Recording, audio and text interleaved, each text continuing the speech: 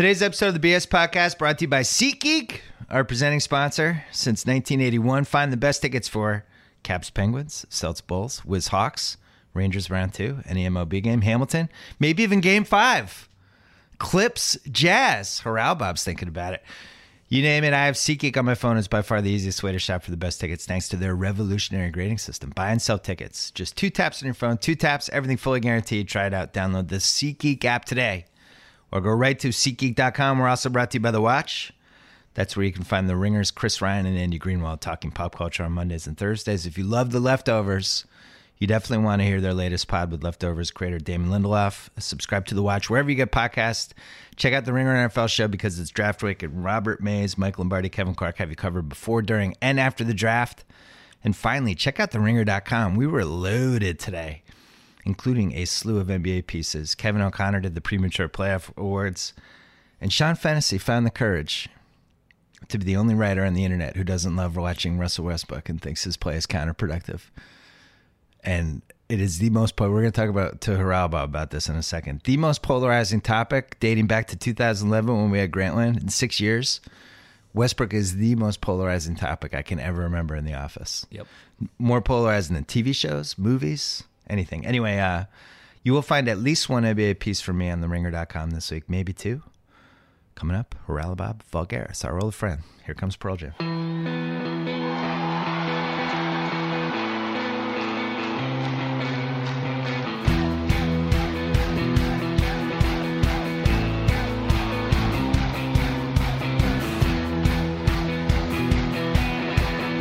Well, the people are asking for it. They're saying, where's Haralabos? Where is he? He used to come on the podcast for years. I want to know what to think about the MVP. I want to know who's going to win the NBA playoffs. And he was MIA. Now he's here. Haralabos Voulgaris, one of our favorites. Yep, How are you? I'm good. Good. Who did you have, just out of curiosity, for MVP? You had Kawhi, correct? Yeah, I had Kawhi. That's a tough one.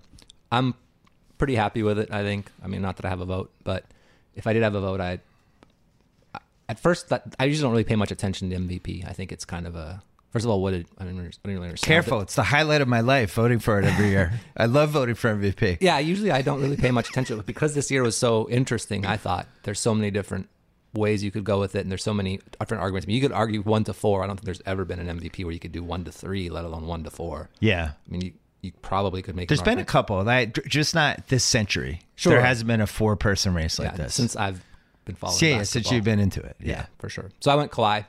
I think people discount his defense. People discount how efficient he is on offense. Just having to, he's the only player who has to defend the other team's best option on offense, usually. Now, there's lots of arguments you could make against Kawhi, like he rests, doesn't play that many minutes, plays on a really good team. But yeah, I went Kawhi. You were on the Kawhi train a couple years before it became Super cool. early. Yeah, like 2013 you were into it. But you even earlier. Your models and stuff, because you were gambling on the NBA for years and years, your models always favored two-way players, right? A little bit? Yeah, I don't know if they favor two-way players. They just realize how important a two-way player is. Kawhi, definitely an example. Then also just the efficiency and the ability to do different things in terms of where you're getting your points from, how many times. I mean, he doesn't turn the ball over very much. He doesn't really do anything bad on offense. Right. Like if Kawhi has a bad game offensively shooting, which he almost never does, he doesn't do anything else bad. So you know, it's not like Carmelo has a bad game on offense. It's just he's a complete zero because he's probably not defending very well. He's probably not rebounding. He's probably not getting very many steals or anything like that. Kawhi does all that. Another guy that we were probably pretty far ahead on was Paul George, I think, is another example of that. Paul George was someone that I liked for a long time before he became really, really good. He's outstanding. And now he's overrated. No. He's definitely overrated. No way. You're like, I'm not a fan. There's like he's so inconsistent. Paul George is so inconsistent. It's like, I mean, the year that he came back from breaking his leg in two. Yeah, that's true. I mean, that is the one case for Paul George. He did break his leg in half. Yeah, I mean, that was the most horrific. That was a pretty horrific incident. And then he comes back from that early, which people didn't think he'd come back when he did, and he did come back. And yeah, okay, he wasn't great when he came back, as good as he was before, but he's performed in the playoffs every year. He's a great player. He was great in the second time they played Miami. Yeah. The first year, like, great. Basically, he was Granger's protege. Right. And then the second year, Granger was out, and he stepped up in a way that I don't think anyone was prepared for. But you were prepared. You were on the bandwagon early. They played the Knicks that playoff series, and the Knicks were pretty big favorite. Yeah, they were like 55-win team. Yeah, 70% favorite to win that series, I think, something like that, roughly. And it was just a joke. I thought that was the biggest joke ever. Yeah. I think the Pacers beat them 4-2 and beat them handily. I remember you and I were emailing during that stretch, and you were delighted. Like once or twice a year, there would be a situation like that where the public team. Sure. And the Knicks are like the skewed. perfect public team because it's Right. New York and everyone thinks they're so good. And Yeah. people still think they're good. Like this year, they're Derrick Rose is talking about them being a super team. Right. Now he's sitting. Gives you an idea of how skewed Well, the he did perception make the is. playoffs. He was at Game 4 yesterday wearing a jogging suit with his kid and sitting Feeding courtside. them French fries. Yeah, I saw that. My one gripe with Paul George, and I think you saw it in this Cavs series, even though he had to do a lot, I don't know if he's a high volume offensive player. I think if he's your second best player, that's great. But I don't think he has the ceiling that Jimmy Butler has. Jimmy Butler, I mean, we're going to talk about how Fred Hoiberg ran him into the ground yesterday, but Jimmy Butler, you can run the whole offense through him. And I feel like there's a level he can get to that Paul George is basically just a 40% shooter who, especially in the last 5 minutes, I feel like I can stop Paul George. Whereas Jimmy Butler, I feel like he can do more things. Sure, that's possible. I mean, I definitely going into this year and maybe even during the year, if I was asked who I liked better, Paul George or Jimmy Butler, I would say Paul George easily. Really? But I've been That's flipped rethinking now? it in the playoffs a little bit. I don't know. I mean, I might have underestimated Jimmy Butler a little on offense. You know, the interesting about Jimmy Butler is he doesn't look like he's nearly as tall as Paul George because he's not as long. But they're not that different in height. I mean, there's like an inch or two between the two of them in height. And Jimmy's got that hairdo that gives him a few more inches too. Right. Very smart. It's a good Dr. J in the That might be why ABA. He his was height is- 6'11". But that might be why his height is. Now that I think about it, that might be why there's only a couple because they might have measured it up a little bit. Yeah. But possibly. I mean, I think a lot of it has to do with just. I mean, I think Paul George has a lot more upside if he's in the right situation. I think like Jimmy Butler's playing probably about as good as he's playing. He's probably not going to play any better. And it's not like Paul George is a young player and he's going to improve a lot. But his situation might improve. Yeah, his Like, if situation. you put him on the Celtics with Isaiah being able to carry the offensive load Isaiah can carry, and then Paul George doesn't have to totally worry about that and can kind of fit in, I think he would be really good. Maybe, yeah. I think also just he doesn't. I think since his injury, he's not really a big foul drawer. He doesn't really drive a lot. Like he complains how he never gets any foul calls. But he also takes a lot of mid-range jumpers and he takes a lot of fadeaways. Yeah, and shots like that you're not going to get. Unless you're not going to get a foul call on that or shooting foul on that. So that's something where maybe the right situation or the right offense or the right coach could maybe bring that out of him, possibly. He's the guy I look at when I look at Jaylen Brown, who I've had a roller coaster ride with this year, who I loved. I was all in, and then he hit the Ricky wall, and now he can't even play in this playoff series. But if you look at his stats, same situation as George, came out early, super athletic, kind of thrown into the water. Yeah. His stats offensively are basically the same as Paul George rookie year. If you look at their per 36, it's like almost exact. Interesting. And defensively, I think he has a chance to have the same kind of upside. Maybe Paul's, maybe going to be a little bit stronger. I don't know how Jalen's body is going to go. Sure. But Paul George wasn't Paul George for a couple years there. It really wasn't until Granger went down when he got through into the fire. And I wonder, that's why it's so hard for me to judge this Jaylen Brown pick, because they're such a good team. Especially with rookies, if they don't have it, what do you do? Like, they're trying to get the 1 seed.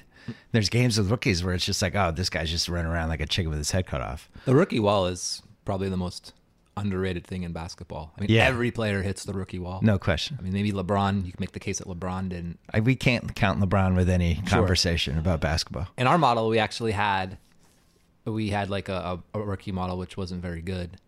But even as bad as it was, one of the things we had was like if one of our rookies projected to be about as good as LeBron, we knew our model was just messed up because there's only one LeBron. That's interesting. So like Tyreek Evans' rookie year, he had his rookie year was quite good. Yeah. And it compared very favorably to LeBron. And he was like 26-5. Yeah, I remember looking at that and I was like, there's something wrong with this. I don't care what his stats are. There's no way. We need to figure out a way to make our model account for the fact that LeBron is LeBron and everyone else isn't.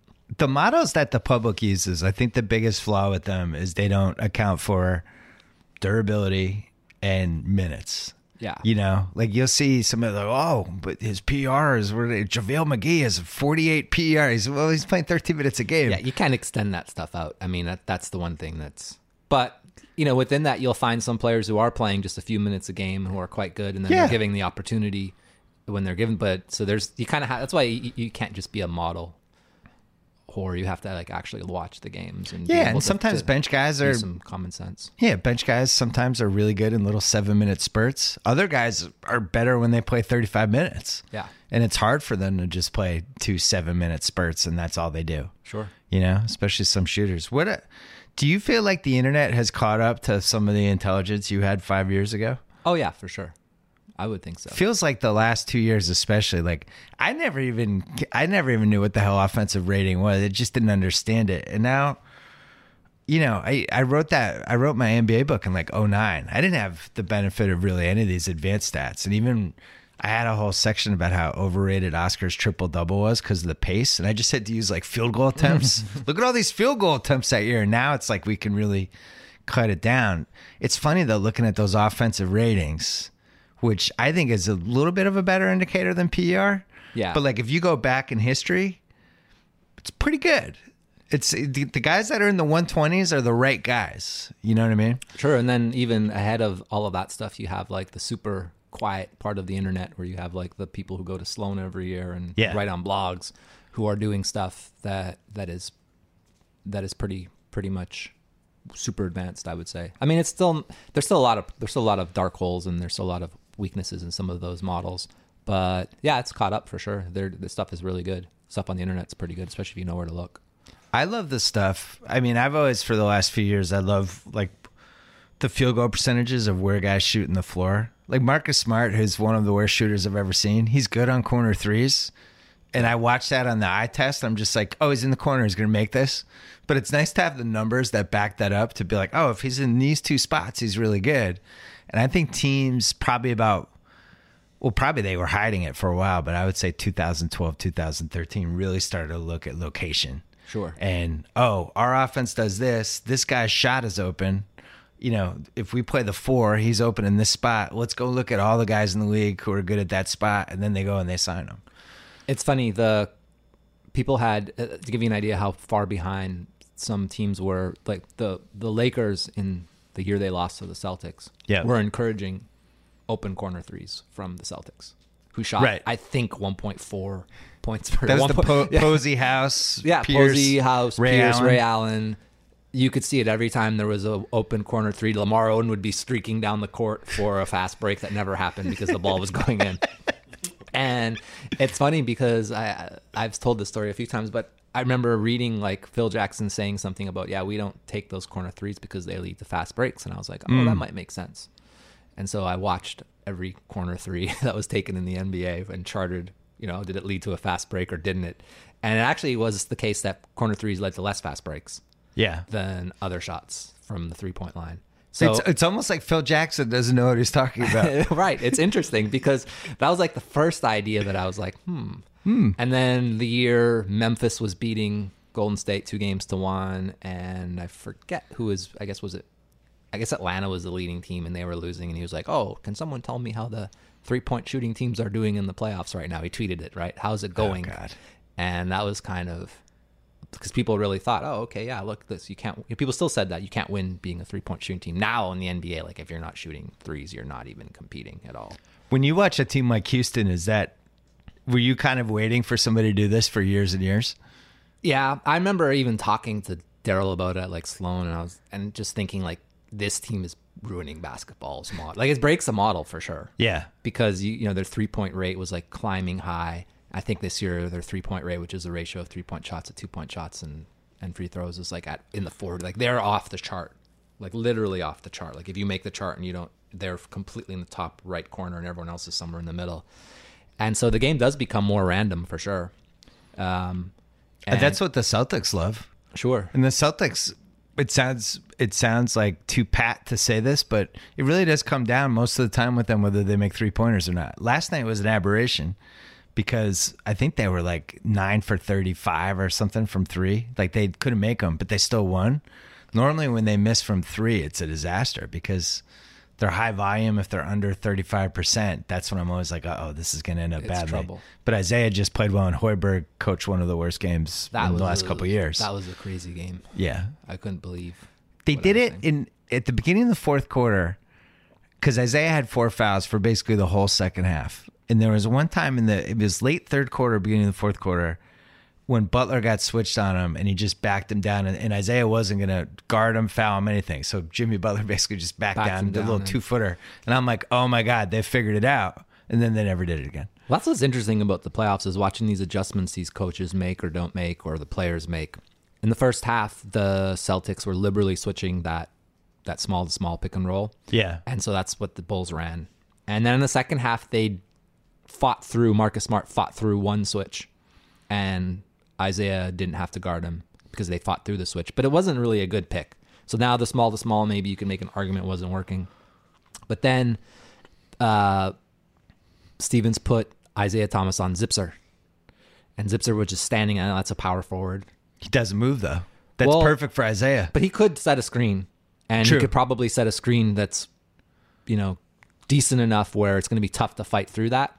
And now you can get the switch you wanted. They never even tried. I mean, they just stood. They just stuck Zipser in the corner, and Isaiah had to do nothing.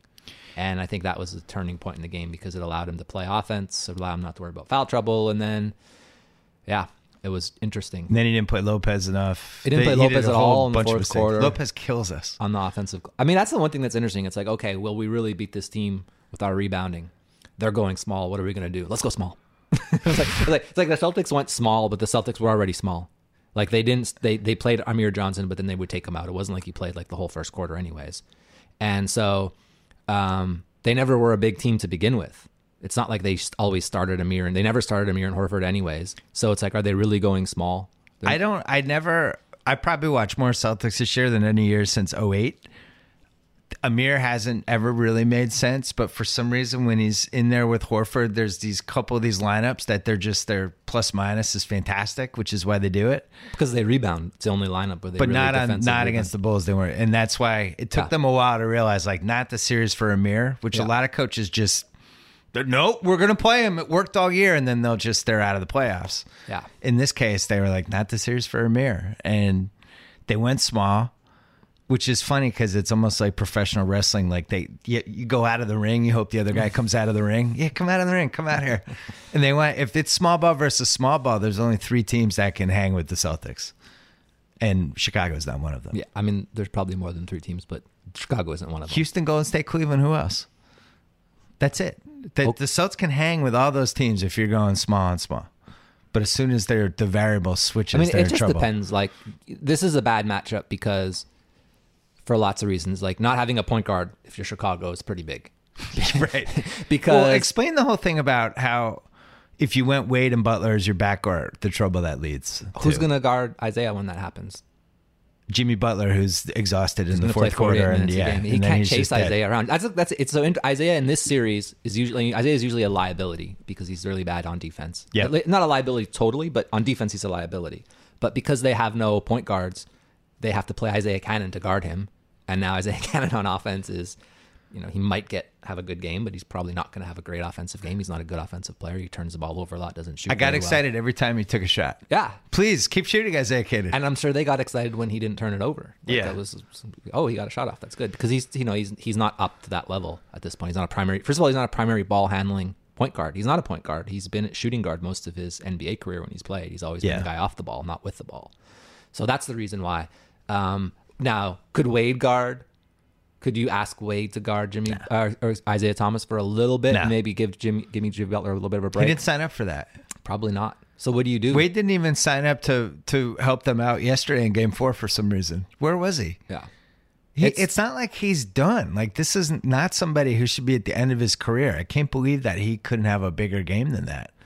He might be battling something. I'm not sure. Maybe. I mean, yeah, he might have had a lot of. Yeah, he might have had a lot of attrition. I watched the Houston Oklahoma City game yesterday, and it looked to me like Harden was like on drugs or something. I was like, what's wrong with Harden? Right. Right. But then after the game, he said he hurt his ankle. He hurt his ankle in game 3, and that's why he was. So you just never really know unless the player says there's something. Because Harden was terrible for the entire game. He was awful. Not just terrible, but it looked like he didn't want to play. And it makes sense if he had an ankle injury because he not that he didn't want to play, it's just he was hurting. He was laboring. They used him almost as a decoy. It was weird. First of all, he would sit there on defense. He's already guarding Roberson, not having to doing anything, but he wouldn't even help that. He wasn't even moving at all on defense. And then on offense, he would get the ball and he was just deferring. He wasn't really, when he get it, he'd settle for a bad shot. Every once in a while, he would drive and bounce it off his knee out of bounds or whatever. I saw what you said on Twitter about you think that it's indisputable Houston has a better supporting cast. And I actually agree with you, but... You want to dispute the indisputable. Indisputable. I do think OKC has good players that they have put in a position to fail for most of this year. The way basketball is played, when you're basically saying to just about everyone on your team, you're here to help Russ. Oh, he needs you now. Now get ready.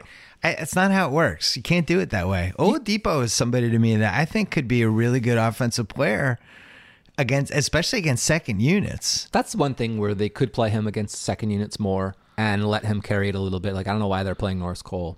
That helps him because it's giving him confidence. He's getting reps, creating the offense, making plays, and then in crunch time when he's out there with Westbrook, they can actually go to him and he can do something. When you look at when you line the teams up and you compare them, I could see how you could make that argument, and some of them maybe arguably are on like in isolation or like just looking at each individual player alone, better players. Like Oladipo, probably if you look at him and you had to draft him or whatever, let's assume these players are all unknown players and they're free agents, you'd say probably Oladipo's better than Lou Williams, right? Of course. Oh yeah. But Lou Williams does one thing really well, and that's score baskets and draw fouls and get fouls. And in a team concept, and just not even a team concept, they're just better basketball players in this day and age because, look, that Houston team is like the biggest jabroni team ever. I mean, all they do is shoot threes and draw those like chintzy fouls where they're like coming off a screen. But that works in today's game. You can't play basketball. Like Ryan Anderson has had a terrible playoff series, but him being 2 or 3 feet behind the 3-point line and still being a threat, that's a valuable offensive commodity. Couldn't Doug McDermott do that for the Thunder, though? You're just not going to respect him as much, I don't think. He's not as good a 3-point shooter as Ryan Anderson. You mean Ryan Anderson on open three? Like, I did a thing where I just compared like open 3-point shots, right? Yeah. So players wide open on 3. This isn't a proxy for who's a better basketball player, but it is a proxy for who's a better 3-point shooter. Right. And it is a good proxy for who's a better offensive player. I mean, I think the best player shooting threes for Oklahoma City was Oladipo, and he was like sub 30, I forget, but 33, 32%. Houston had guys that were in the 40s. I mean, 3 of them. Yeah, and in today's basketball game, that's a skill that makes you a better basketball player. It creates more lanes for your other players. You get 3 points when it goes in. It's better. Hold this thought. I want to keep talking about that series. I want to talk about Texture really quick. How do we keep this podcast fresh? I read a ton of stuff every day, including a bunch of magazines on the Texture app. Texture gives me access to hundreds of magazines like The Atlantic, New York Magazine, The New Yorker, and SI all in one place on my tablet or phone. With daily recommendations, interactive features, videos, and more, the Texture app makes it easy to find and enjoy the articles I want to read. It's even searchable, so you can mark what you like, check out back issues, or view bonus content. No wonder it was selected as one of Apple's top 2016 iPad apps. I read just about everything on my iPad. Do you read stuff on your iPad? No. I love reading on my iPad. Texture has been a godsend. Maybe now I will. Normally Texture, $9.99 a month for access to over 200 magazines, but if you sign up right now at texture.com/BS, you get a 14-day free trial. What's better than that? Why subscribe to a couple of mags when you can subscribe to all of them? Start your free trial. Download the Texture app. Go to texture.com/BS for your 14-day free trial. Who did you think was going to win Oklahoma City versus Houston heading into the series? Houston. Yeah. I thought Oklahoma City could make some adjustments and cause them some difficulty.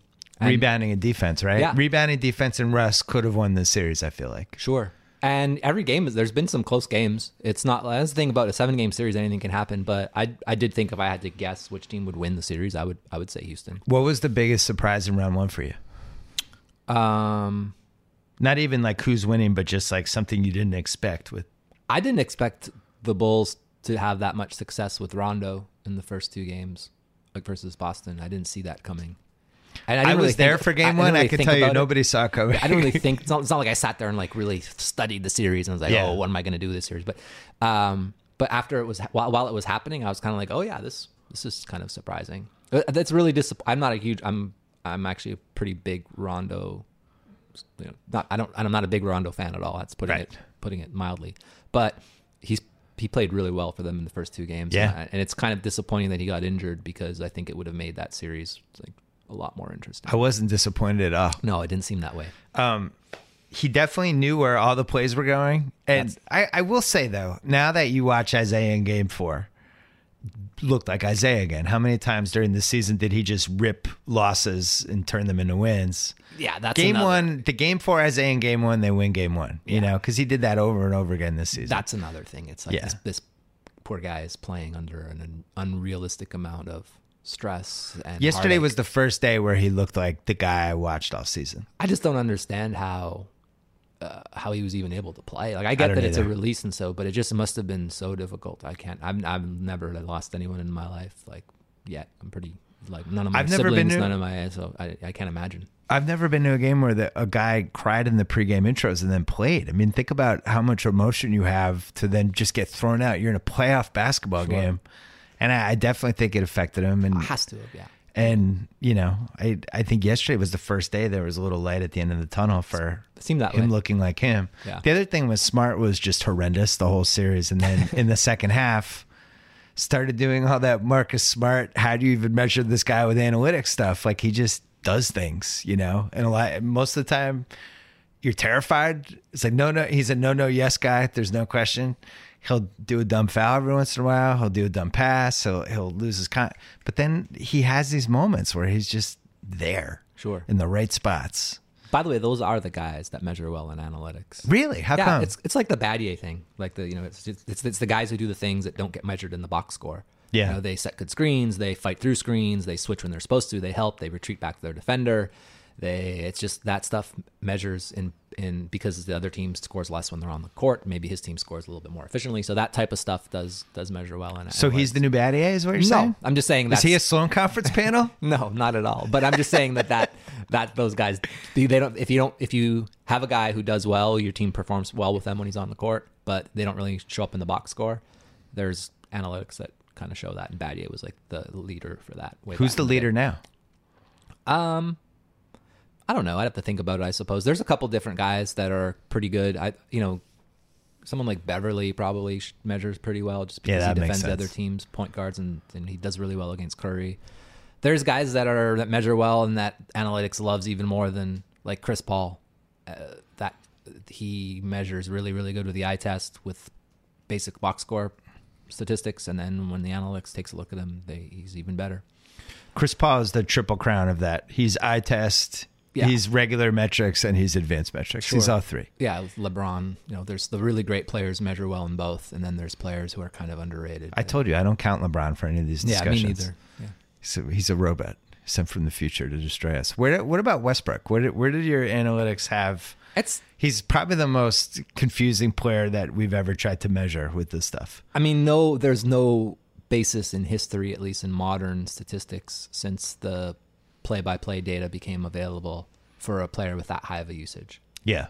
I mean, I tried to write that 5 weeks ago and everybody's like, you hate Westbrook. It's like, I'm just pointing out that nobody's ever hogged the ball like this. Yeah, and so a model would have a lot of difficulty with that. They just wouldn't understand what's going on. Why is our upward cap for usage is like 38 or whatever %? Yeah. This guy's in the 40s or higher. And so there's that. He isn't that efficient, but he gets to the free throw line a lot. I don't know.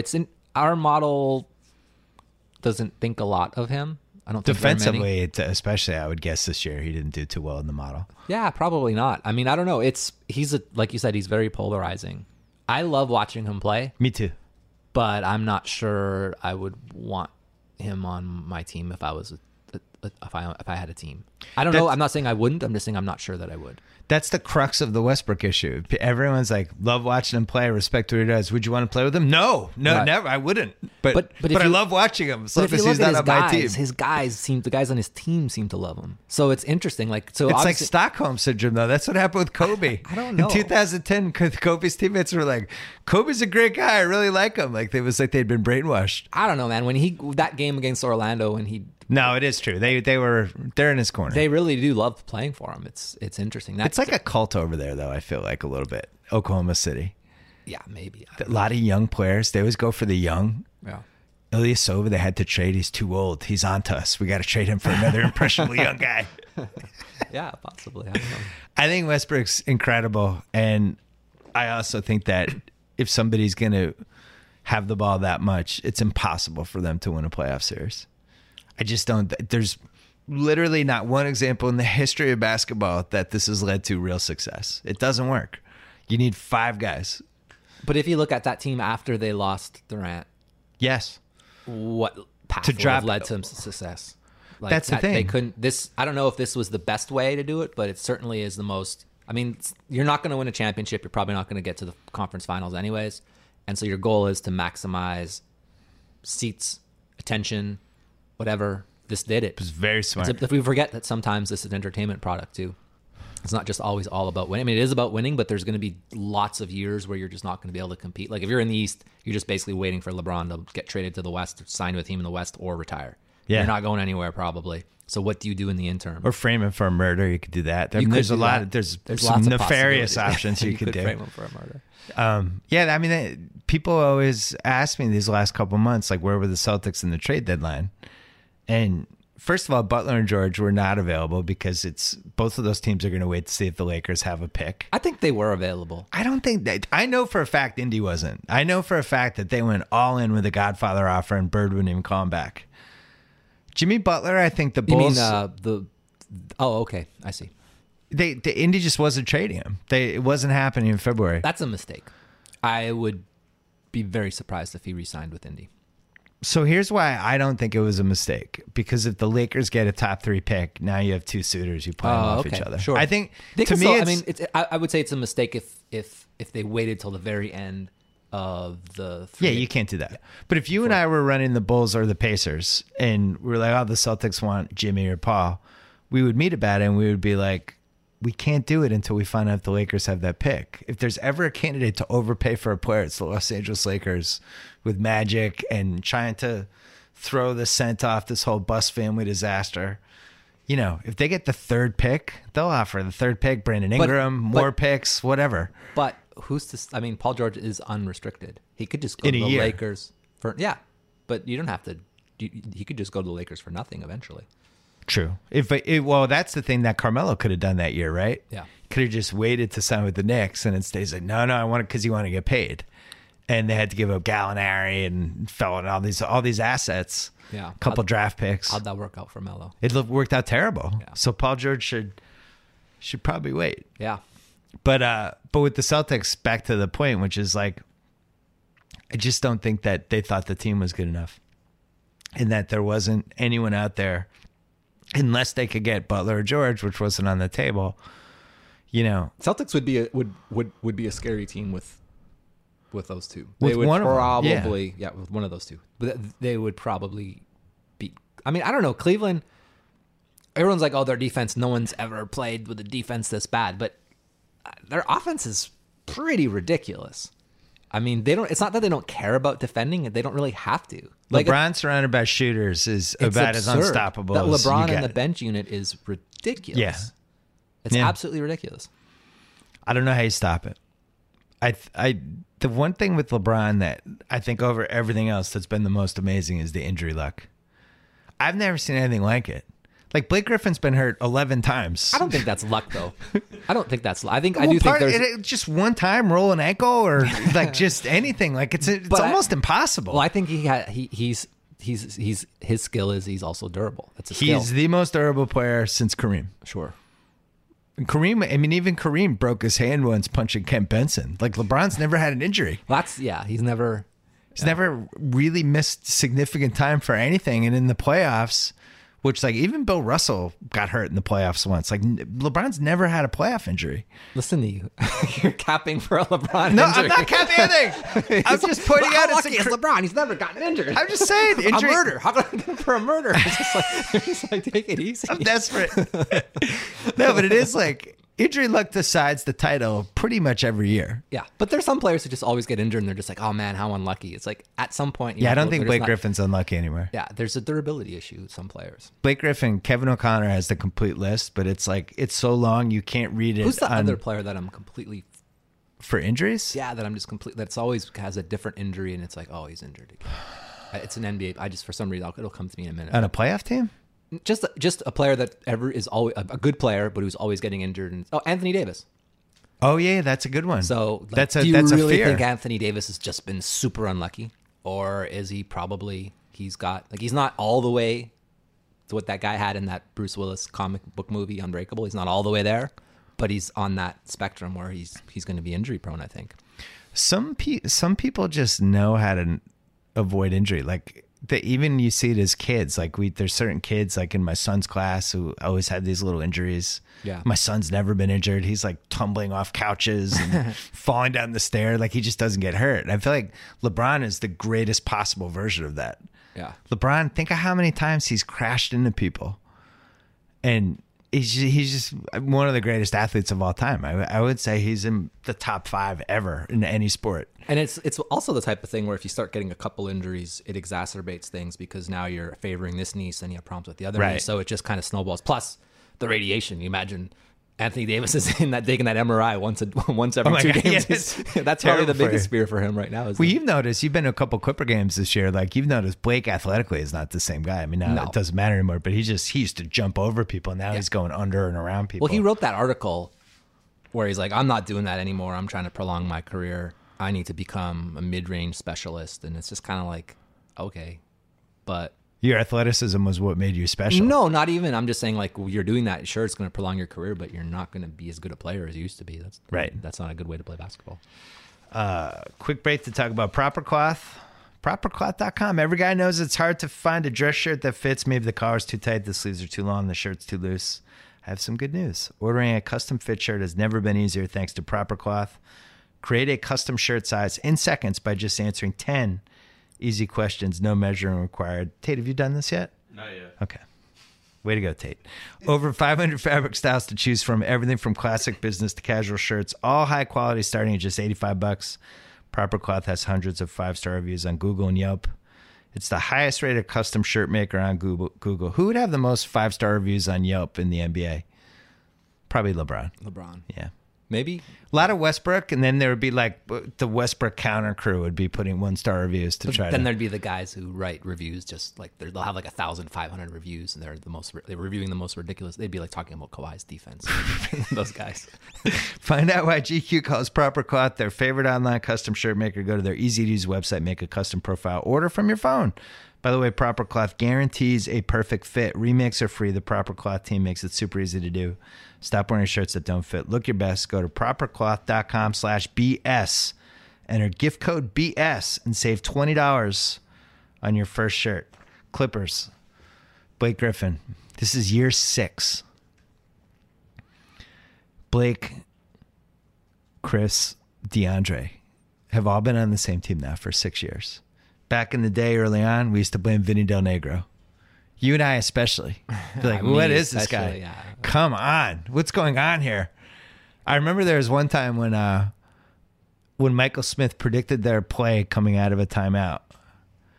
That happens, though. No, but he was just like, here's what they're going to do. And I'm like, this is a terrible sign that Michael Smith knows their play coming out of the timeout. Yeah. So then he leaves and Doc comes in, who you and I had always been a little suspicious about as a game coach, but respected. Yeah, of course. Better than Vinny. It all crests in 2015, the Houston series. Were you at that game? When they blew the 25-point lead or whatever that was? I went to every game that's not that one. I missed, that was game 6, was it? Game 5 or game 6 or whatever. They lost the next game. It was game 5, yeah, and they lost game 6 and game 7. Yeah, no, I didn't go to that game. And then last year, all hell breaks loose. Now this year, kind of the last stand. Blake gets hurt, he's out. And now it looks like, what would you do? What would you do if you're running the Clippers? Do you run this back for year 7? Yeah. Do you pay Blake $28 million a year next year or whatever he's going to get? I mean, you could say the thing that's interesting is like, what do you do if you're every team that's not Golden State? Because they have the NBA they've got, that's it. They're the team that's probably only going to be the team that wins championships. So what would I do? I don't know. I think that the model of coach and president of basketball operations is a terrible model. I think guys... I would like to agree. I think that you need someone who is able to study just other players and the draft and strategy and all those other things, and you can't be doing that and coaching an NBA The Celtics team. have 2 GMs basically. Sure. Not to mention a whole staff underneath them. Yeah. And Doc for 2 years tried to do both jobs, coach and GM, which is just a too suicide hard. mission. And I don't think it's not the same talent. The ability to coach and be a leader of men and drawing up plays, etc., is not the same talent as putting together a roster. Well, Phil Jackson, it worked out, though. Yeah. Oh, wait, no. It didn't work out at all. Right. So what do? I don't know. I probably would have wanted to trade Blake a couple years ago. Last year was the year when Denver was ready to give up whatever to get him, to get a superstar. And they probably could have gotten Jokic and Gallinari and Will Barton. They could have traded him to Oklahoma City at some point for someone? I think the Celtics would have jumped at him big time last year. I think they would have given up both broken picks. And it just shows you how hard it is to be a power forward in the NBA who plays his style. Yeah. He's not someone who crashes a lot underneath the basket, and he doesn't stretch it all the way out to the 3-point line. So you're just sitting in that 0.7, 0.8 points per shot range of those long twos that he likes to take. And then DeAndre is there too, and he's clogging at least part of the lane. That's bad. So it's unless he develops a terrific. It's just sad because he is a ridiculous. I mean, he's a great ball handler. He's a great playmaker. They can play fast. He's a spectacular talent. He's just in an era that makes him less valuable, I think. Well, I always wonder, this Westbrook Durant thing and how it played out, where clearly both guys needed their own situation. I wonder if that's the case with Blake and Chris. And let's say they trade Blake to, I guess Blake's going to opt out. And I don't know, I forget how they changed the sign and trade rules. So I might not be right on this.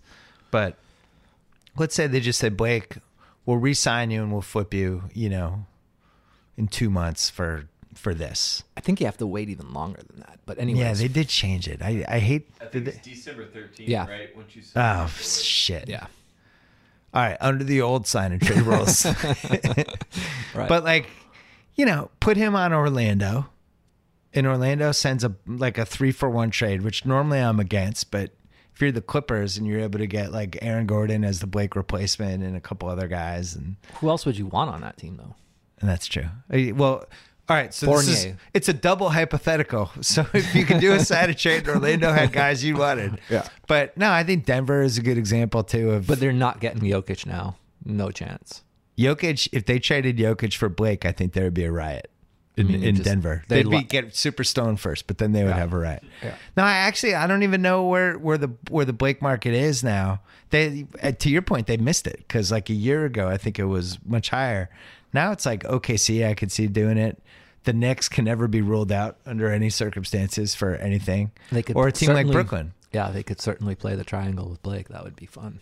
Or, I just don't know what he does, because if I'm him and I'm this banged up, I'm grabbing the money at that point. What does Chris Paul do is what I want to know. I know he was on the union whatever leadership. What is he? He's like a union rep. They're going to call it the Chris Paul rule. Yeah. But he they specifically, him and LeBron specifically created this collective bargaining agreement thing that allowed them to maximize the amount of the Chris Paul rule. Yeah. And so now does he leave though? It's 5 years, $201 million. It might even be more because the cap went up a little bit. Yeah. So I don't know. Yeah. If you were him, would you go to Milwaukee? I theorized this on Friday. If you're just trying, if Chris Paul's I just want to win a championship, I wouldn't go to Milwaukee. You would? No, I would not. Oh, you would not. I want to go to Milwaukee. Where would you go if you're Chris Paul and you want to win a title? Oh, I mean, I would go to the East. He would go to the East for sure. He's probably too old to go to. I don't think Milwaukee, even with Chris Paul, is ready.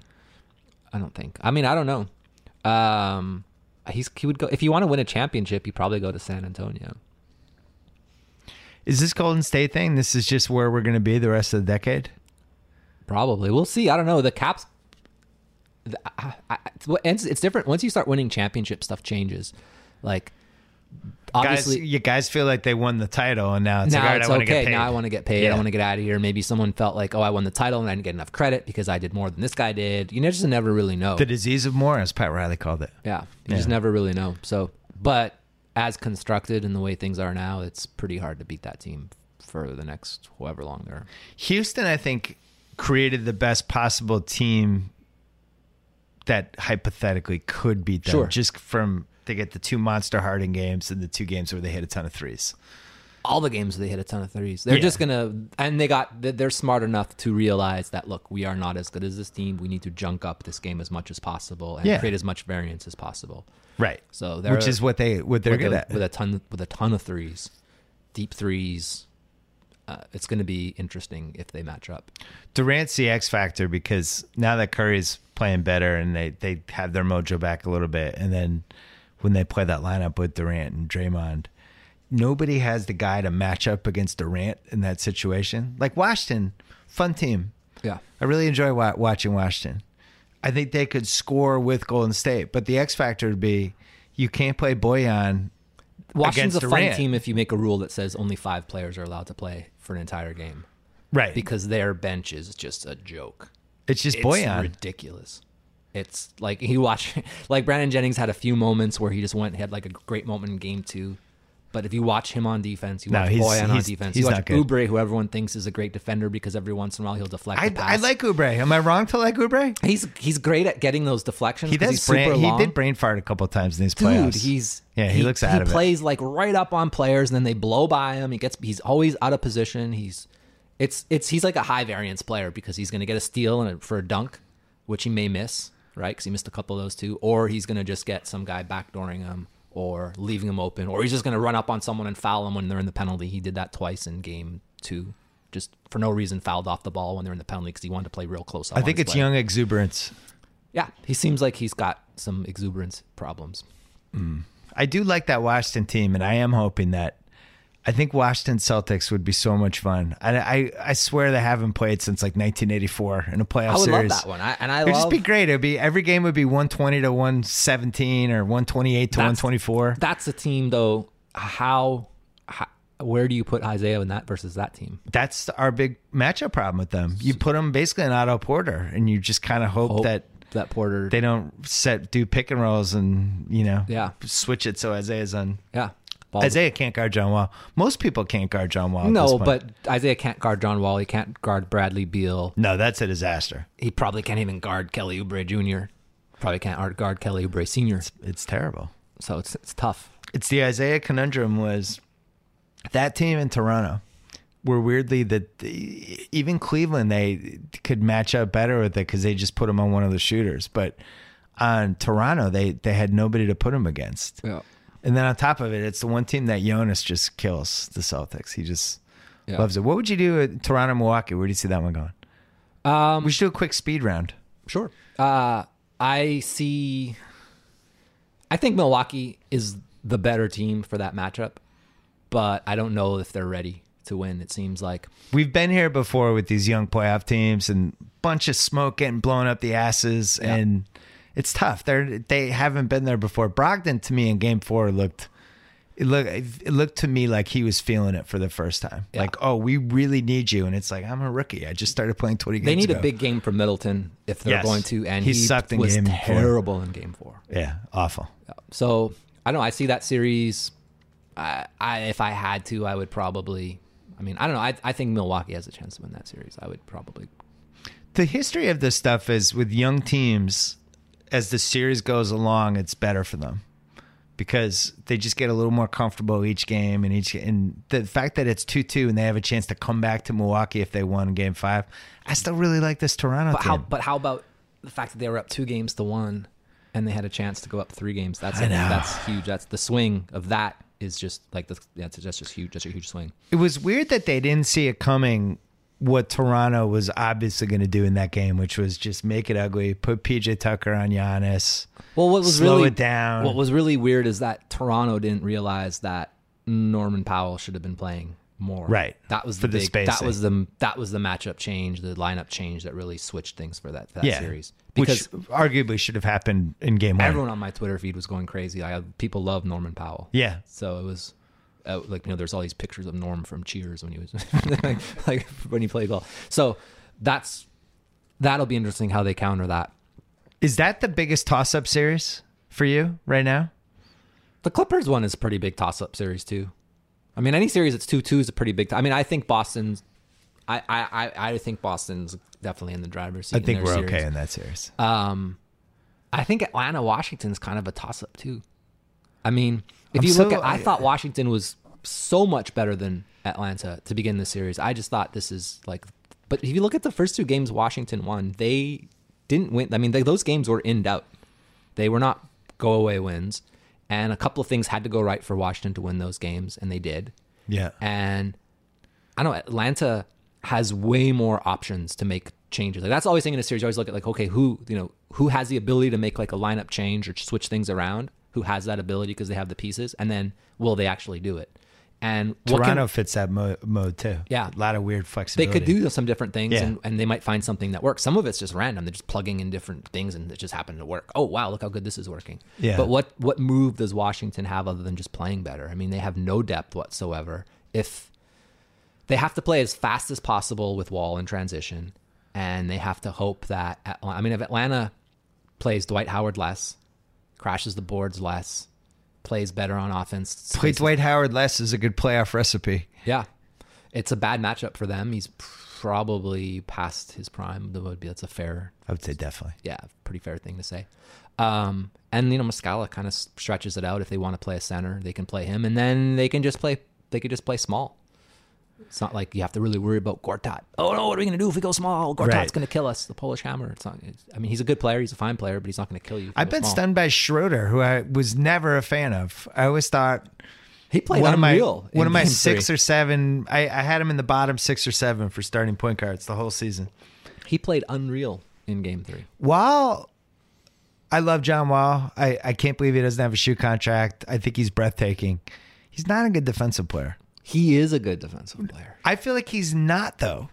I feel like he has the tools to be a good defensive player, but I don't see it. Like, to me, Schroeder shouldn't be just lighting them up like this. That's John Wall's got to take that on himself and be like, I got to stop him. They've got to adjust their scheme a little bit and make it so that he's primarily guarding him when they run pick and roll, because that's what's killing it. It's not, they're not ISOing and just or posting him up. It's pick and roll. You need to make an adjustment. The guy got to come over. Now the ball swings and it comes back to him. So it's hard because anytime you have a lot of that's a difference between Westbrook and other players, right? Westbrook in pick and roll, you can pack the paint in because there's no shooters, right? But Atlanta, they've got the floor spread out a lot more, and so it creates those lanes, and that's like that's a big difference that people don't really account for.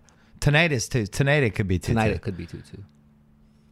He's got to win that. He's got to win that matchup. Got to crush that matchup. They played so That's bad their biggest in Game 3. advantage. That was like it's some of these teams that show up and just play so bad. It's just so interesting to me in the playoffs. It's usually an afternoon game, and and you're just looking like, what is going on? I think those early afternoon playoff games almost are unbettable.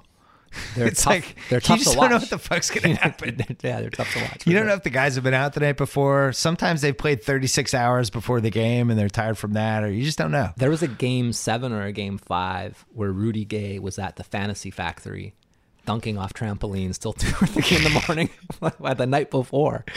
He was like literally the night before, and the game was a noon Pacific start. Okay. And I was just like, Rudy, you play tomorrow, bro. Yeah, right. What are you doing? And then I remember just watching. He was terrible. I remember watching. I was like, dude, what are you doing? Why are you jumping off of trampolines into foam ball? Like he was literally jumping off of trampolines, dunking for everyone at the Fantasy Factory till 2 or 3 in the morning. Might not have been that late. It was pretty late though. The other thing with NBA players is they're on this body clock schedule where they're trying to peak it from 7:30 to 10 at night. They eat dinner afterwards. It's just different. They're usually up to like 3:34 in the morning. So you throw that random. It's just 12:30 or 2 o'clock East Coast time. It's brutal, too, and it's just like it's you never know.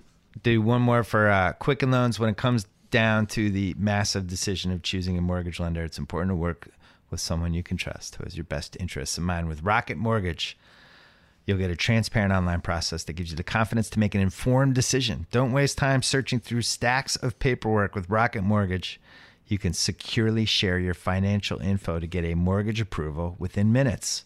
You can even adjust the rate and length of your loan in real time to make sure you get the mortgage solution that's right for you, whether you're looking to buy a home or refinance your existing mortgage. You can lift the burden of getting a home loan with Rocket Mortgage. Skip the bank, skip the waiting, go completely online at quickenloans.com/Bill Simmons. Equal housing lender, licensed in all 50 states. NMLSconsumeraccess.org, number 3030. Again, quickenloans.com/Bill Simmons. So you think that's the most confusing series, Toronto, Atlanta? A little bit. Oh, Utah Clippers. Utah Clippers. But Utah Clippers is just guys you never even know who's playing. Yeah. That's been the toughest thing for me is like, I almost want to do this series again where just everybody's in it. I want to know what happens. Yeah. Now it's like, well, I mean, Gobert this? looks like he's all the way there. It looks like he's not all the way there, but he played good enough in the first game back. Now he's got bothersome shots. Yeah. ISO Joe was unreal. 20 straight points, either scored or assisted down the stretch. That's amazing. They had no answer for that. Rodney Hood is the all-time hit or miss guy in a playoff team, and he was actually good yesterday. Doc Rivers cut Joe Ingles for a guy who now plays for Jiangsu Monkey King in China. Who did he cut him for? I forget. Jared Cunningham. Jiangsu Monkey King. That's literally the team the guy's playing for. In his defense, I watched Joe Ingles play last year, and I'm like, I think I even tweeted about it a couple of times. I'm like, what am I missing with Joe Ingles? I just couldn't get it. That's like a stereotype, I think. Like if you look at Joe Ingles, you're not like, oh, that guy's an NBA. Like if you were at a club and you're a girl and someone's like, oh, that guy plays in the NBA, you'd be like, get the fuck out of here. Right, he's like Marty Conlon for this generation. He looks like Biff, like from the future and Back to the Future. He's like, but he wasn't. This year, he's actually making threes. I thought when they had him guarding Chris Paul at the end of Game 3 was one of the weirdest things I've ever seen. It wasn't completely a disaster. He's a good defender. Yeah. It's because he's got a lot of length and he's smart. He knows angles. He knows where to push a guy. He knows how to like use his hands on the hips and move him this way, move him that way. So, yeah. You know what was interesting about that game was the Clippers played that game like they wanted that game to be they wanted that game to be as short as possible in terms of like if you watch, they weren't in a hurry to inbound the ball. Right. They played super deliberate. And I just feel like that's not the team. I get it. It's a bad environment. You're in Utah. You want to take the crowd Weird out altitude. of it. And you want to like take the air out of the ball and make the game. But is that really the team you want to force a half-court matchup against? No. Utah. I feel like they play half-court. I mean, the Clippers are a super efficient offensive team in the half-court. But I don't know. It just seems like the Clippers, when I watch them play really well, when they're playing really well, it's usually they're getting out and they're creating like these mismatches where they can get JJ Redick is a great player and he's struggling in this series, but I feel like he benefits a lot from their early to late their early to mid transition offense. It's that Warriors chaos thing where it's those first 6 seconds after something when everybody's scrambling to go wherever, and that's when he's really good. That's where games are won usually. If you look at something like it's in that this stretch that happens that just something goes mad for like 2 or 3 minutes. It happened in the Wizards Atlanta game. They Oubre got a steal, Jennings got a steal. They did this, they did that, and all of a sudden they're up 12. And that happens. I feel like the Clippers are never in that situation where they're playing that style on the road where they're ever just going to be up 12 because they're going on a run. They're just not going to be going. The Celtics are another team like that. They love the chaos. Yeah, they love when they start slowing it up and Isaiah's bringing it up. There's 16 seconds on the shot clock when he's just passing over half court. I'm always like, the Bulls should be slowing that pace down and making it super choppy and awkward. The more chaotic it gets, the worse they it should is be for running them. post ups and back downs with all the Lopez time. in the game, getting the rebound or go old school 80s. Like what David Blatt had the Cavaliers do versus Golden State in the 2015 finals. You want a 92-89 game. You want a caveman style of basketball where Yes. just someone's backing. And Jimmy Butler can do that. Back down. Start backing down from the 3-point line. Then Wade can do it too. That's kind of his style now. That's all he does. Yeah. But the other thing is you could have Michael Carter-Williams in there along with Joffrey Laverne, and you could have him run pick and roll. You could do that too. Michael Carter-Williams. I will say defensively, he does bug Isaiah a little bit. Yeah, of course. But offensively, you're playing 4-on-5, and it's I mean, literally, you might ridiculous. even be playing 3.5-on-5. We did a thing where we were studying like the shot angles and like the ability of a shot to go in terms of like how lucky or unlucky was a miss, because like just the arc of the ball could it have gone in or didn't go in.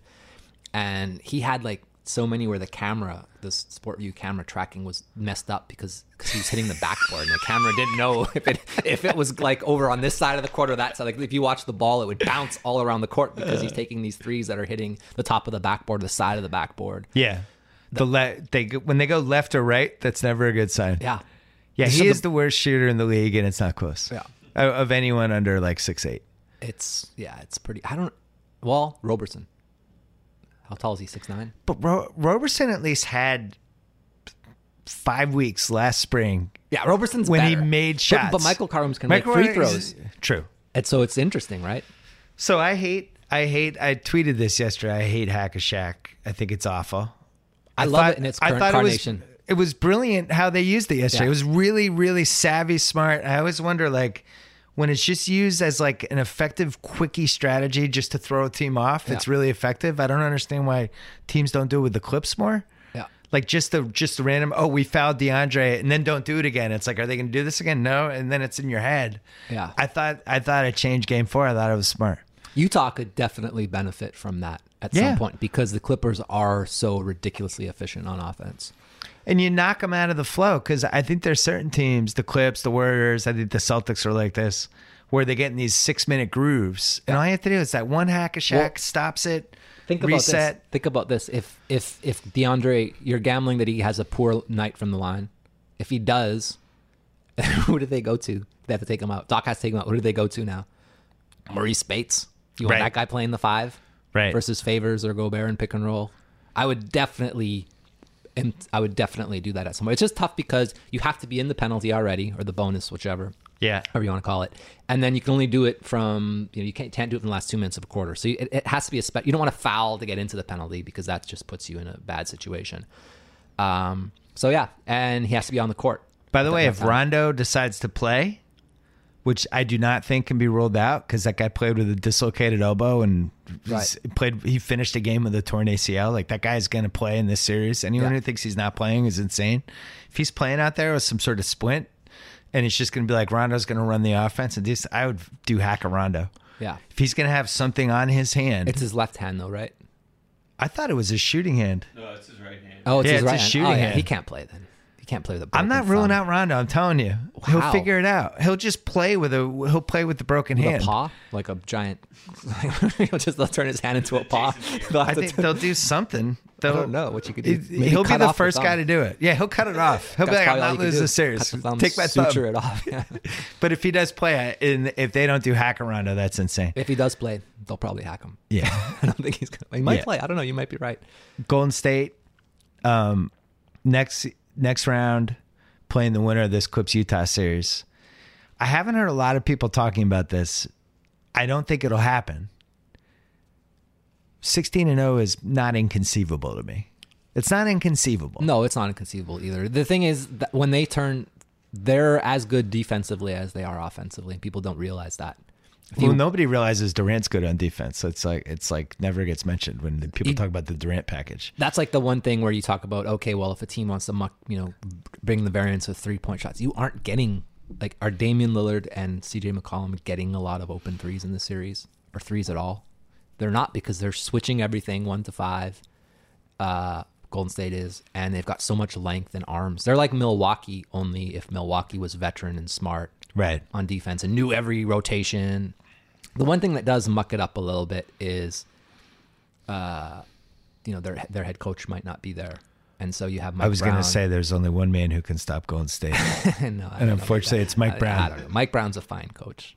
I don't know. I'm not sure. Mike Brown's a fine coach? They're all fine coaches. Look, you don't get to be an NBA head coach without being a decent coach, I don't think. I've kind of come to that realization. I don't know who you are right now. I've come to that realization. Mike Brown had LeBron at his absolute apex in 2009 and 2010. and they kind of struggled offensively in big moments, which is pretty much impossible. I don't want to hear about the supporting cast. LeBron was at the height of his powers. Okay, you got it. He was 35, 11, and 15 or something in the 13 playoff games that year. It was some crazy 35, 12, and 9 or something like that. Yeah, there's only so much a coach can do, though. I know. I mean, look at we're talking about Doc Rivers, and now how he's not doing a good job, but they won a title with him. So it's a lot of it is just the guys around you and finding something that works and sticking. I don't think Doc's doing a bad job. I think from what I've seen the last couple of years, the biggest mistake is that they never tried small ball with Blake at the 5. Yeah, just the whole league was going that way, and never staggering. He's done so many things that people have thought are horrible. Like staggering minutes, playing all bench units. That was like, remember the days when you and I were going crazy that Scott Brooks would take Westbrook and Durant out at the same time? It still remains one of the most inexplicable. Dude, they ran like a 5-man bench unit in game 1 and game 2, and it was a total like their starters were up like 24 and 28 points in the first 2 games, something like that, and then they rolled out Brandon Jennings. Right. Kelly Oubre Jr., Bojan Bogdanovic. He doesn't get it. Thomas Satoransky. Like, I can't remember who the other guy was. Just play Waller Beal. Just keep Waller Beal out there. But he also had Wall out there with I don't know. It's tough, though, because they don't have anything. They don't have any depth. That Washington team doesn't really have any depth. So and then Wall's playing so fast, I don't think he can play more than 38 minutes a game. True. He's actually one of the few guys in the history of me watching the NBA where I actually fear for their safety sometimes. Did you see that the dunk that he had? Yeah, that was the most behind the back lefty. Ridiculous, and the speed of it. That's the thing. The speed was just so. That was breathtaking. Him, Westbrook, and Derrick Rose are the 3 guys from this decade where you're just like, oh my god. Yeah. Giannis is as fast, but it doesn't seem like he's as fast. It's like an optical illusion, and the steps are so long that it's slow. It looks like it's going slower than it actually is, whereas Wall looks like it's going faster than it actually. It just looks so fast. Does Giannis win an MVP in the next 5 years? Probably. Does he win an MVP before Anthony Davis? Yeah. I don't know. I would say that the chance of Anthony Davis going an entire year without being injured, and it has to be considered skeptically. It's tough. Yeah. I hope he. I mean, but it just seems like I don't know what they could do. What did your model think when they traded for Boogie Cousins and put him and Davis on the same team? I think it overvalued it definitely thought they would be better than they were. Yeah. But it's just too tough. Like mid-season, you don't get very much practice. Like the model doesn't know that there's no practice, right? It's a model. It's especially February, March. Nobody's practicing. Nobody cares. Yeah. Those games are like, I wasn't really paying too much attention to the New Orleans Hornets or the Pelicans to begin with. So I didn't really know, but I do think that it would have overvalued them for sure. They kind of turned it on for a stretch there, played really good for a couple games, and they just started resting everyone because they were trying to tank for a draft pick. I don't really care who wins Milwaukee and Toronto. I should care. I'm Canadian, but I'm kind of rooting for Milwaukee. Right. Yeah, I was going to say, I don't care. Like, I don't have a betting interest in it or anything. Giannis versus LeBron would be just thrilling for me. Yeah. I just feel like if you're a basketball fan and you don't have any ties to either team in this series and you didn't bet on them, you want that for sure. You want to see Giannis play LeBron. I want to see the freak of the last generation and still the freak go against the future freak, and I just want to see them battling like superheroes. Agree. That would be a fun series to watch. Giannis is just so awesome too. How about his defense? How about the ground he covers? How about like his tweets where he's like, "Oh my God, try smoothie for a first time. I love America." like how do you not love this guy? It's amazing. Him and his brother selling like watches and stuff like that on the street in Athens is like homeless. Basically not homeless, but like trying to earn a living for them. Right. I mean, it's just he was homeless for a little while. It's amazing to me. We did that draft, Jalen and I, 2013, and he was the one guy we just couldn't figure out. Like, the foreign guys, you're just watching YouTube clips, basically. Exactly. We're watching YouTube clips of him, and it looked like he was playing against ninth graders in some gym in the YMCA, and Jalen's like, how old are those guys? And I'm like, I don't know. I don't even know if they're 18. Yeah. And especially when you're playing like in a league that's not like when you're playing in like the Greek league or you're playing here, you're playing there again. Like you said, like it's one thing. Like there's that Luka. I don't know what his last name is. Luka. Doncic. Yeah, Doncic. That guy's playing in Real Madrid already. 17. Yeah, he might be the guy. The guy. Yeah. He's a high school junior playing on Real Madrid against like the best players in Europe. Yeah. So against that you can, but then his stats aren't very good. But because you have to look at, okay, he's 17. But like you said, how do you measure That was this the stuff? Rubio 2008 Olympics thing. He's like 17 or 18 playing in the Olympics. But If Rubio had a jump shot, he would be top 3-point guard in the league, top 4-point guard. Nick should have traded for him 100%. for Rose's experiment. But so we're watching those Giannis clips. Sorry. Yeah. And we thought the gym was small because the ground you get the step, and we're just looking at the gym going, is that like a smaller gym? Do they have small? We couldn't figure it out. And then it turns out, no, he's just a like, giant. he took these giant steps. And then after they drafted him, he grew 2 inches. In this rookie year, he grew like 2 or 3 inches or something like that. There's a little bit of a revisionist history now at that draft. It's interesting. Like the Celtic fans get salty. I've made jokes about it, like, oh, we took Olynyk over Giannis. Yeah. But doing that draft, we were all surprised Schroeder didn't go ahead of him. Like Schroeder was like, Schroeder, the Gobert, Giannis, there were all these different foreign guys. And Schroeder was the guy that we were like, oh, we could see him going 13, 14, 15. But see those, I don't know. I just feel like if you have a philosophy on drafting, like look at all of the really shocking draft picks in the history of like the last 10, 15 years. There haven't been like 6'3" point guards or 6'2" point guards. None of those guys shock you. It's the guys like Giannis, Jokic, Gobert. Like I feel like the teams that get it take Marc gambles. Gasol. Yeah, take gambles on big players because that's your biggest upside. And those are the players that take DeAndre Jordan. Those are the players that take the longest to develop.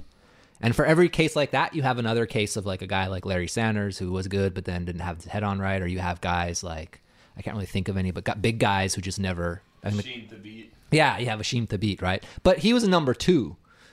Like I'm talking about taking like in the late rounds. Flyers. Yeah, just you taking a flyer. Exactly. It's funny though. I've asked people about Jokic because like the Celtics had throwaway picks that they could have taken Jokic, and everybody who scouted him that year was just like, there was no way to see this coming. He was just this fat, pudgy kid who didn't seem like he cared that much about basketball. How do you know? Nurkic is another example because he, as a player playing last year or this year, excuse me, he looked like he couldn't play either when he was playing for. And every team had scouting meetings like, all right, let's talk about Nurkic. He's available. Should we go get him? And then Portland gets him and he just goes off. Portland got a first round pick and Nurkic. Yeah. That's how low his value was. Yeah. And who I mean, I certainly didn't predict that type of, I mean, he just made that offense roll. I think the one thing we've learned over the years with trades that end up being steals is you really have to look at if the guy is just in the wrong situation. Yeah, of course. And it's something we just don't do enough. You know, Nurkic and Jokic could not play together. They picked Jokic. Now you have this guy who's available at this declining price. That's a pretty good gamble. I didn't want the Celtics to trade for Nurkic. I was like, that guy's, he can't. I was just judging from what I saw. Yeah.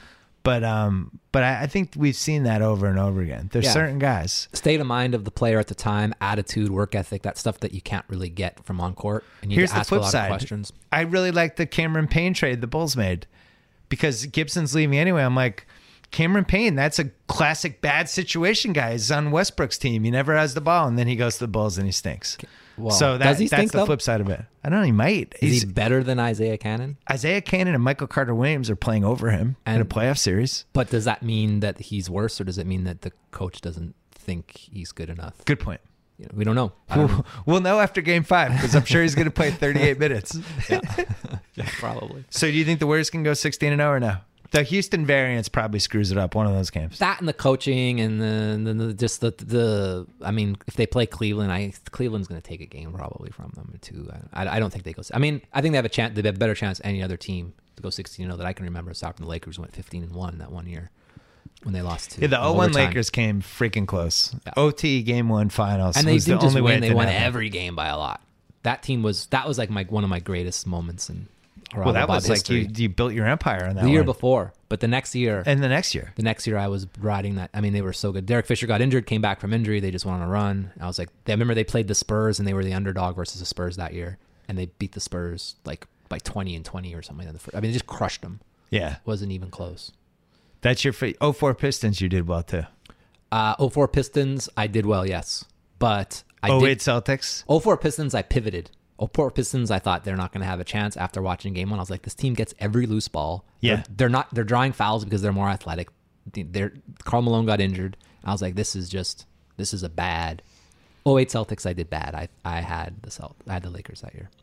Oh my God. Yeah. Yeah, That's the worst thing I've ever heard. I became really bitter and looked back at all these Phil Jackson quotes. And I was like, how is this happening? Why are they letting out so many open corner threes? What is going on here? I did bad that year. I've had a bunch where I've done bad. The playoffs are tough. It's tough. The playoffs are very tough. There's so many things you can't predict. The best team doesn't always win in a 7-game series.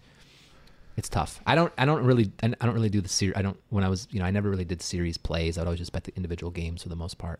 So Sal and I made our big bet before the year, which was that Golden State would not win the title because we like the odds. It's just a death ship. Everyone on the ship is dead. It's just sailing across the ocean into the middle of nowhere. It has no chance. We'd have to have an injury at this point. Yeah, could happen though.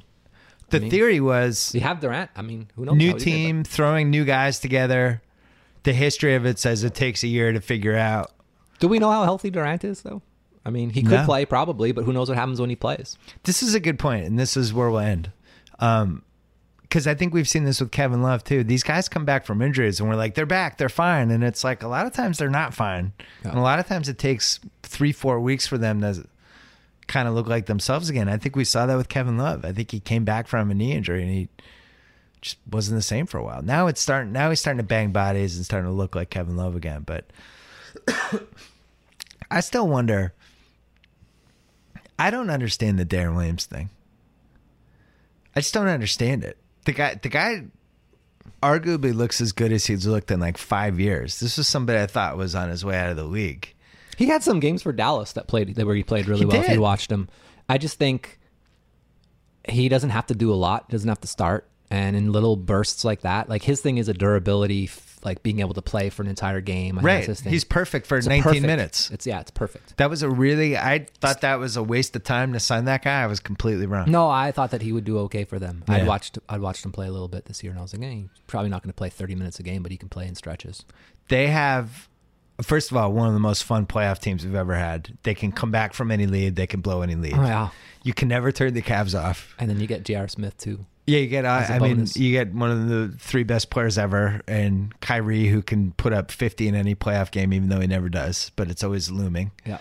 And Kevin Love can always be weird, but they could be down 26. You're like, I'm not turning it off. They could score 140 points in a game this year, in a regulation game in the playoffs. Yeah, we could. But what'll be interesting in the finals, if it's Cavs Warriors.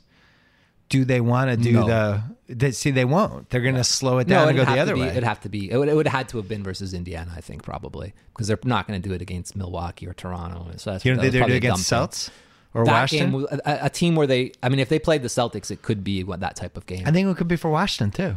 Why? Because Washington's going to turn on the Jets and go and... I'm not sure. It's always tough to know what the teams will do and what their strategy is. But yeah, they're just so good offensively. Austin Rivers is back for Game 5. Here we go. All right. That changes everything. It actually does help them. I voted for him for second team all defense. He's a good. Thank you. He fouls. He's a good defensive player. But he's a good defensive player because he fouls all the time. He learned from Chris Paul, the master. Chris Paul commits 20 fouls a game. Yeah, no, he is. Look, he gets a lot of flack. He's not as bad as people think he is, and he's not as good as he thinks he is, which is probably true of every person in this world. no one's as good as they think they are at anything, but he's not as bad as people think he is. He'll help them. Thanks again to Proper Cloth. Ordering a custom fit shirt has never been easier thanks to them. Proper Cloth custom shirts start from $85. High quality shirts made from premium Italian and Japanese fabrics that guarantee a perfect fit. Remix are free. Their team makes it super easy to do. Stop wearing shirts that don't fit. Start looking your best. Go to propercloth.com/BS. Enter gift code BS to save $20 on your first shirt. Don't forget about the Ringer NFL show and the Ringer NBA show, those podcasts. Whole bunch of stuff going on this week. TheRinger.com. I will have a column there, maybe even 2 this week. And Haralabos, you can follow on Twitter. You've been more laid back this year. You've been taking it easy. Yeah. I get into it in the playoffs a little bit, but I didn't do anything during the regular season. Just HARALABOB at. No, there'll be a game when you snap. It's going to come. It's just your history. I'm going by your usage rate, your history, your PR throughout the playoffs. You're gonna have a 25 tweet binge coming. I just don't know when. I know I've already had that, but who was it about? I mean, the last 2 games I was watching. I had nothing else to do, so I was watching the games and tweeting. But afterwards, it's like you always feel like regret. It's like a bad one night stand, you know. When you're me on Twitter, it's like a bad one night stand. Yeah, I probably shouldn't be allowed on Twitter during Celtic games, especially in the playoffs, because I just know too much about my team and I take everything too personally. But I was calling for Gerald Green in game 1. I was sitting next to my dad. I'm like, we're gonna have to play Gerald Green. They need one more guy on the perimeter who can at least make Chicago at least think twice. They just didn't have it. So now they spread it out. They did basically what they did in Utah against Gobert. They spread it out, bring the big guy out, make him try to guard somebody. It worked. I'll be interested to see with Rondo with his one hand whether it works. Haralabos, Voulgaris. It was a pleasure. I'm glad we did this. It's been a long time. For sure. All right.